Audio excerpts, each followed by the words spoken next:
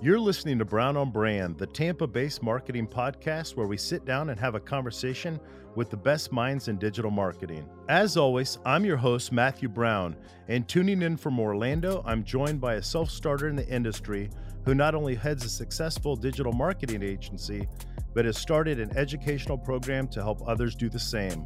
Ogline Digital founder, Dylan Ogline. Dylan, thanks for joining us. Absolutely, Matt. Thank you so much for having me, man. And thanks for pronouncing the name right. Absolutely. The post-production will show that I pronounced it right the first time. Got it. The Got it. Yeah. Man, to kick it off, like on a scale of 1 to 1,000,000, do people think your company is called Online Digital? I've gotten that. It's written to clients. I've never had a client say anything to me about it, but I've gotten a lot of on podcasts or doing interviews or something, and they say, Dylan Ogline, founder of Online Digital. I've even Yeah, had somebody who was like, "How did you get that domain name? How did you get that? That's incredible!" And I'm like, You're pronouncing it wrong." So yeah, never absolutely. any And clients, but how it's spelled, right? It just looks so similar. And the reason yeah. I bring it up is that'sus.com. So that'sus.com comes off as thatsucks.com. And I've stumbled over that a number of times and it looks great, that'sus.com, but mine gets screwed up as well. So I had to ask that. Buzzing around in your social media and with Gavin taking part in kind of some pre-production on the podcast, it looks like you started as a freelancer and worked your way to where you are today. Mhm. How did you attract your first clients and kind of, what'd your beginning journey look like? First clients as a freelancer was pretty simple. Was using, I believe it was called Elance. Now it's Upwork. Everybody uses Upwork, and it used to be called Elance and Odesk. Back then, it was that's what I used. That's how I got my first clients, and just like a lot of referrals and whatnot. For my Okay. agency, once I decided that I was going to be focusing on the digital ad management, uh, the most common question I get is, "Well, how did you get your first one? How did you convince somebody to use your service?" And it was just I went for the low hanging fruit. I went to previous clients that I already build a website for or did a logo for or something like that, and just hey, I'm offering this new service. It was easy. They were already existing clients. Gotcha. And did you have a corporate job at the same time when you tried to, freelance out, or was that something you jumped right in from the beginning, or where did you get in your? I guess where did you get your experience? The only job I've ever had working for somebody else was I did the cotton candy concession stand. My girlfriend's dad, this is back ex-girlfriend, not the current girlfriend, but her dad owned the local racetrack, and I managed the cotton candy stand, and that was the only job I ever had. I consider myself an unemployable entrepreneur. And I'm very most rebellious. are, yeah, most Yeah, real entrepreneurs are I like things my unemployable. way, and if Yeah, something's being done inefficiently, it just blows my mind, and I can't handle it. yeah, yeah. So you'll never be an operations director anywhere. Working around retailers, Thumbstopper, 95% of the business it does is retail direct and with small retailers. And a lot of these retailers have kind of had a history of traditional media, if you will, Mhm. and still today are using a traditional type media, at the retail local level. Obviously, huge shift into digital marketing. Retail sometimes is slow to follow that. How do you find yourself, like pitching, or how would you pitch a retailer on moving away from traditional media into what the digital products and digital medias are? Sure. So first, let me comment. I absolutely love the name Thumbstopper. When I Thanks. finally when it clicked to me, like what you guys do, I Yep. absolutely love that name. Thank you. So what I do when it comes to pitching, uh, I'll come at this from a different angle. With my agency, one of the verticals we work in is with plumbing and heating companies. Very blue collar, very traditional. You're talking about old school boomers who typically they don't, they know what Facebook is, but like Facebook ads or Google ads, like that, that's just not their world. And they're used to doing, maybe postcards or ads in a newspaper, billboards, things like that. Mhm. What I have learned is that you never want to talk about the tech. You never want to talk about like with Facebook ad sets, or Google keyword targeting, or um, lookalike audiences in Facebook, because they don't really care about that kind of stuff. At the end of the day, these businesses, they care about getting a result. That result is going to vary from business to business, but like the plumbing and heating companies, they want to grow and get more install projects. That's what they want at the end of the day. I'm focusing more on, listen, I know that you want to grow and get more install projects and get more requests for installs. That's what we're going to help you do. So that's the angle I come at. They don't care about you. You shelter them from it.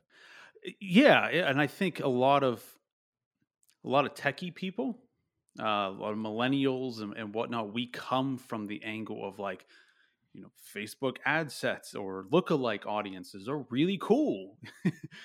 But they don't care Mhm. about that.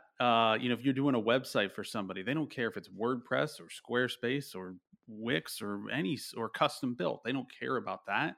They care about getting a result. It's funny, I came out of a sales presentation this morning, and I was talking about the same thing with eBay, and sheltering the customer from the details is the best thing you can do. It's the reason I say, Hmm. as a software company, the last thing I want any salespeople doing is selling software, right? That's a very Shelter the good way to put customer it. from that, right? They want, you need to really numb it down, and it's interesting that that's your answer into approaching the retailer of sheltering them from the details. And what they know are traditional marketing tactics, and it sounds to me like sheltering from that allows them to understand that they can transfer over into digital. It might be putting their inventory somewhere, it might be retargeting, it might be digital advertising. What's your favorite, Facebook or Google right now, advertising? Depends on the niche. I know that's probably not the answer you want to hear, but I personally, I think Facebook is the most powerful thing that humanity has built since the atom bomb. It's No, all I'm going there AI. with the segment here soon, and it's gonna be a nice drift into that. But it's funny you bring that up, right? Facebook is like changed humanity, and it's changed politics, and it's changed perception, and it's certainly changed marketing. The business Mhm. manager is crazy. How you can target now, specific demographics and income ranges, and it's amazing if It's used correctly. not for me, it's not the targeting that you can choose. This is where a lot of people get Facebook ads wrong. Mhm. You are probably going to pick your target audience wrong. It's going to be really difficult for you to do that. But Facebook allows you to put out 100 different ads, several hundred different ads. And Facebook is able to figure out which was the most efficient, Let the which algorithms was do the work. Yep. let the algorithms do the work. Yep. People don't even come close to grasping just how powerful that is. And it's getting better. It's getting better every Like day. like daily. Yeah, like daily. I was gonna say the same thing. So, moving to the second half, right, of the show, we're talking about social media, and this is a nice transition. This year's been a little bit of a dumpster fire, especially with the cataclysmic election, right? That election night turning into an election week, and now an election Mhm. few weeks, and it looks like it's going to go on for a little bit more. But behind all that, there's been a few different quick social media headlines that may have left you scratching your head. First is YouTube went down, right? Mhm. And I just happened to be looking at a classic car video to change from a carburetor status to fuel injection on an engine, and the video went down. And the first thing I thought is, oh, that's weird. My internet's out. So I immediately swiped my phone, Thought it took was it you. off. Yeah, took it off of Wi Fi, right? Like you do. But then with my, looking at something else for 1 second, then my mind was onto something else. I clicked over to Facebook, and I didn't realize it was YouTube. YouTube's recovered from a seemingly worldwide outage, but at the same time, doesn't it make you wonder, how often this may be a thing in the future, and also the amount of money that was lost during that outage for individuals and the company itself. Certainly there is a lot of money lost. What was the total outage? I think it was they were down for 2 solid hours, right? Yeah, a couple hours. Yep. That's 8% of a day, right? 8%. Yeah, Yep. it's about 8% of a day. For me, a lot of people like panic and they're like on social media and they're like, "Oh, the world's ending. YouTube's down." Well, it's a lot of money lost, probably hundreds of millions of dollars. It's YouTube. But for me, I sit there and I'm like, the amount of panic that people showed. I saw on Reddit like all these people were posting, "YouTube's down. Everybody's flipping out." It's 8% of a day, one day. The world's not ending because of that.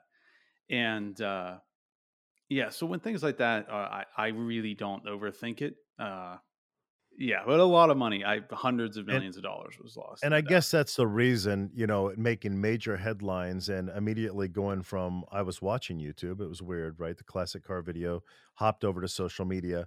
And to your point, the addictiveness to it is, half the people on my timeline wanted to be the news reporter like they do with everything else, right? That's, after the 50th time on your timeline that you read that YouTube's down, it's like, thanks, Captain Obvious, right? Yeah, We're, we get it. an We hour in. get it. Yeah, we get it. On to more social media stuff, right? Instagram's redesigning the layout of its home screen to emphasize shopping and reels. The Mhm. company introduced a new design that gives shopping and reels permanent placement in the app's navigation bar. In a blog post, Instagram head Adam Mosseri said the effects reflect a growing shift towards short form video content and an increase in shopping during the pandemic. Incidentally, both shopping and TikTok competitor Reels are also strategically important to Facebook's future. With Instagram apparently pushing a break into short form video content space, do you think in stream video ads should have a grander future on Instagram? They certainly will. So obviously, it's talking about TikTok here, but TikTok, what was so powerful about it was the algorithm, and Reels is probably going to get that good, and it's going to be as addicting. I try not to predict like Snapchat ads or TikTok ads or kind of where the industry's going. I kind of try to stick like 2 to 3. What was the big thing 2 to 3 years ago? Because if it's still a big thing now, it's probably good. So Mhm. what I imagine with the reels is the ads are too disruptive. And when you're just like scrolling through Instagram and an ad pops up, and I'm not talking about reels, I'm just talking about the pictures. I feel that it's not as disruptive.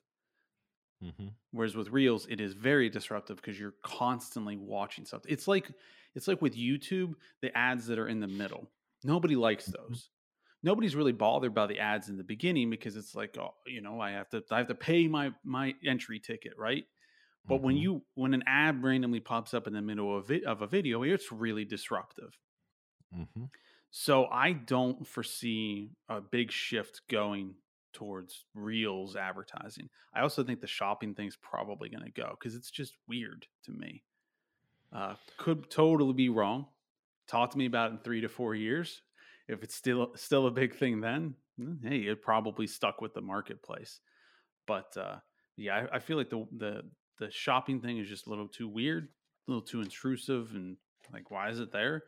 And Reels, I don't foresee. It's like Snapchat ads. Like, I don't foresee it being a type of advertising that can stick.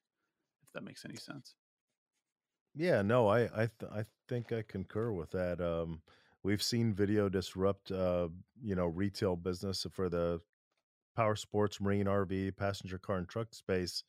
Video has taken over as a choice now onto Carvana and Vroom and sites that really have to put a product in front of you, especially pre-owned products, right? And all the way into the use of augmented reality, being able to change things about so it'll be interesting to see how the short form video content and the reels continue on around that shopping experience. So bouncing back to Facebook, obviously they extended the political ad ban for at least another month. Until I read this headline when Gavin put it in here, I had forgotten that I wasn't seeing political ads on Facebook, and let me tell you something, once I thought about it for a second, I was like, "Holy shit, this is so healing." I haven't been seeing because you can't turn on the TV, you can't turn on the news, especially during the election cycle. Do you think that, with all the misinformation and post-election controversy, I think we could all agree this is a good idea, right? I know, this It's is, it's this it's a is what tough we one. got. There's gotta be a little bit of controversy in this show. I mean, if they let me unbridled, this is all the kinda stuff I'd talk about right here. I'd throw the rest of this crap away, and we'd be Yeah, we talking just about talk the about goosey politics. stuff that everybody wants to hear about. Gavin's I shaking would. his head yes. He's like, "Okay, cool, let's bring the bridle off." Do I think it's a good thing? Yes. But what I don't like is Facebook just banning it to kind of relieve themselves of the pressure of not monitoring fake news and just the amount of just Hell fake yes. crap. Hell I feel yes. like Facebook should. From a risk avoidance standpoint, it's brilliant. But what happens is then they can be like, "Well, we canceled political ads, so now we don't have to monitor everybody's posts and everything," which I don't. It's their platform. I'm not suggesting that there should be laws and stuff that and that's why they're monitoring How how everybody's post. how else would you do it though? With, governments interfering with, I you don't know think the government should interfere. I feel Facebook is a platform. It is free market. If people want to post uh, anything that they want to post on Facebook, the government shouldn't get involved with that. But I would like to see Facebook monitor more of the fake stuff and fact checking and banning terrorist organizations and people who are threatening others and How will they though? How will they combat international governments, adversarial governments, individuals looking to produce fake information? You see so much of it now. Like and I guess I'm asking the question because it's a true question that I need to think about, how involved they get. But I'll tell you with political ads, it's like how do we end up not being a society that's ingesting false information that's going to potentially change the outcome of how our society is in general. I think it was a great shift. I got to tell you, I think Zuck's brilliant for dodging it. Um, from a business perspective, yes. From a moral perspective, I I believe that they have to as an outsider, if I can sit here and say I think Facebook is the most powerful thing that we have developed since the atom bomb, they probably have a similar perspective as well. mhm. They realize what they have created and what it can do. So I believe that they have almost a moral obligation. This is beyond the actually monitoring monitoring political ads, like monitoring the fake news. And uh, I don't have the answer on how they should do it. I wish I did. They probably have a better perspective. They know they have a better perspective than I would. I feel that that is the most dangerous thing that we as civilization. Like, it's I feel I fake news agree is with you. probably more dangerous than climate change. Yeah, I agree with you. And I saw this meme the other day where it showed a orange disc, and it was a giraffe looking down, and it was an old woman with a hat on from the front, and this giraffe was describing it as an orange disc, right? So, how will we navigate that is the big question, and it is scary. And I agree with you. I think it's a huge issue, and um, I don't really pick a political side. I think those people are dangerous. If you're actually picking one of the two political parties that we have today, I think they're the same team, as a matter of fact, um, and they don't even know it. But it is scary. It is social media and how it's going to guide that. But I think it was brilliant on Zuck and Facebook's part to just sidestep it and say there aren't going to be any political ads. And I'm looking I forward would like to to see them ban political ads in general, yeah. or have some kind of. As an advertiser, I have a certain quality When I'm doing ads for a plumbing and heating company or any kind of company or my education company, whatever, there are standards that I have to pass.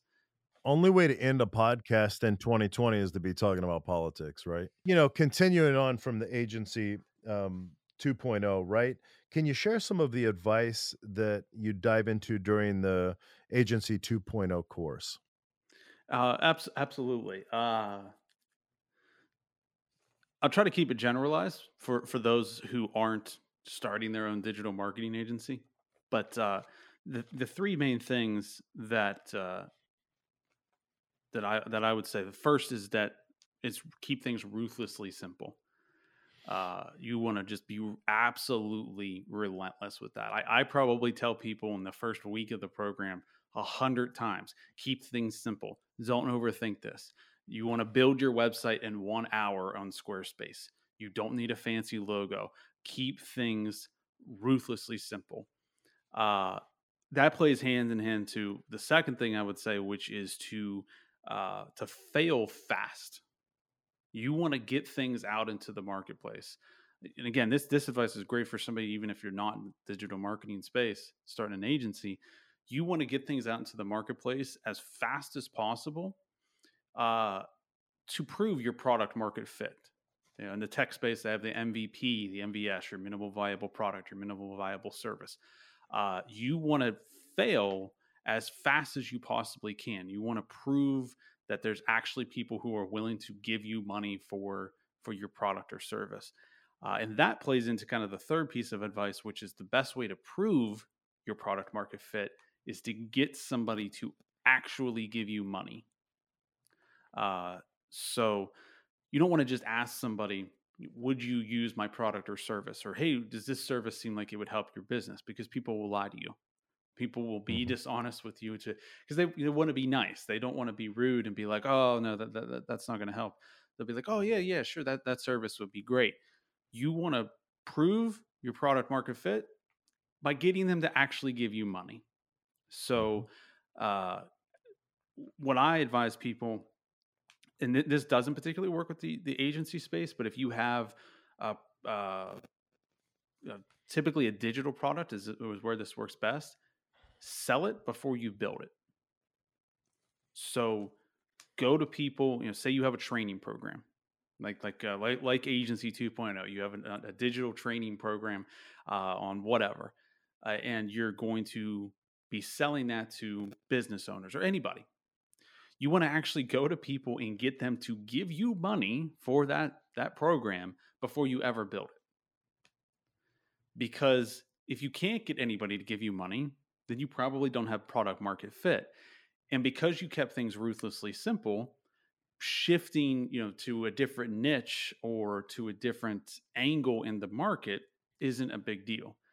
But Mhm. if you spend 6 months, a year building out a website, getting public relations, getting a nice logo, building out all this documentation, building out the training program, if we're going down that example, if you spend all this time doing all these things and then you go to sell it and you can't sell it because you don't have product market fit, it's going to be a lot more painful for you to switch and go in a different direction.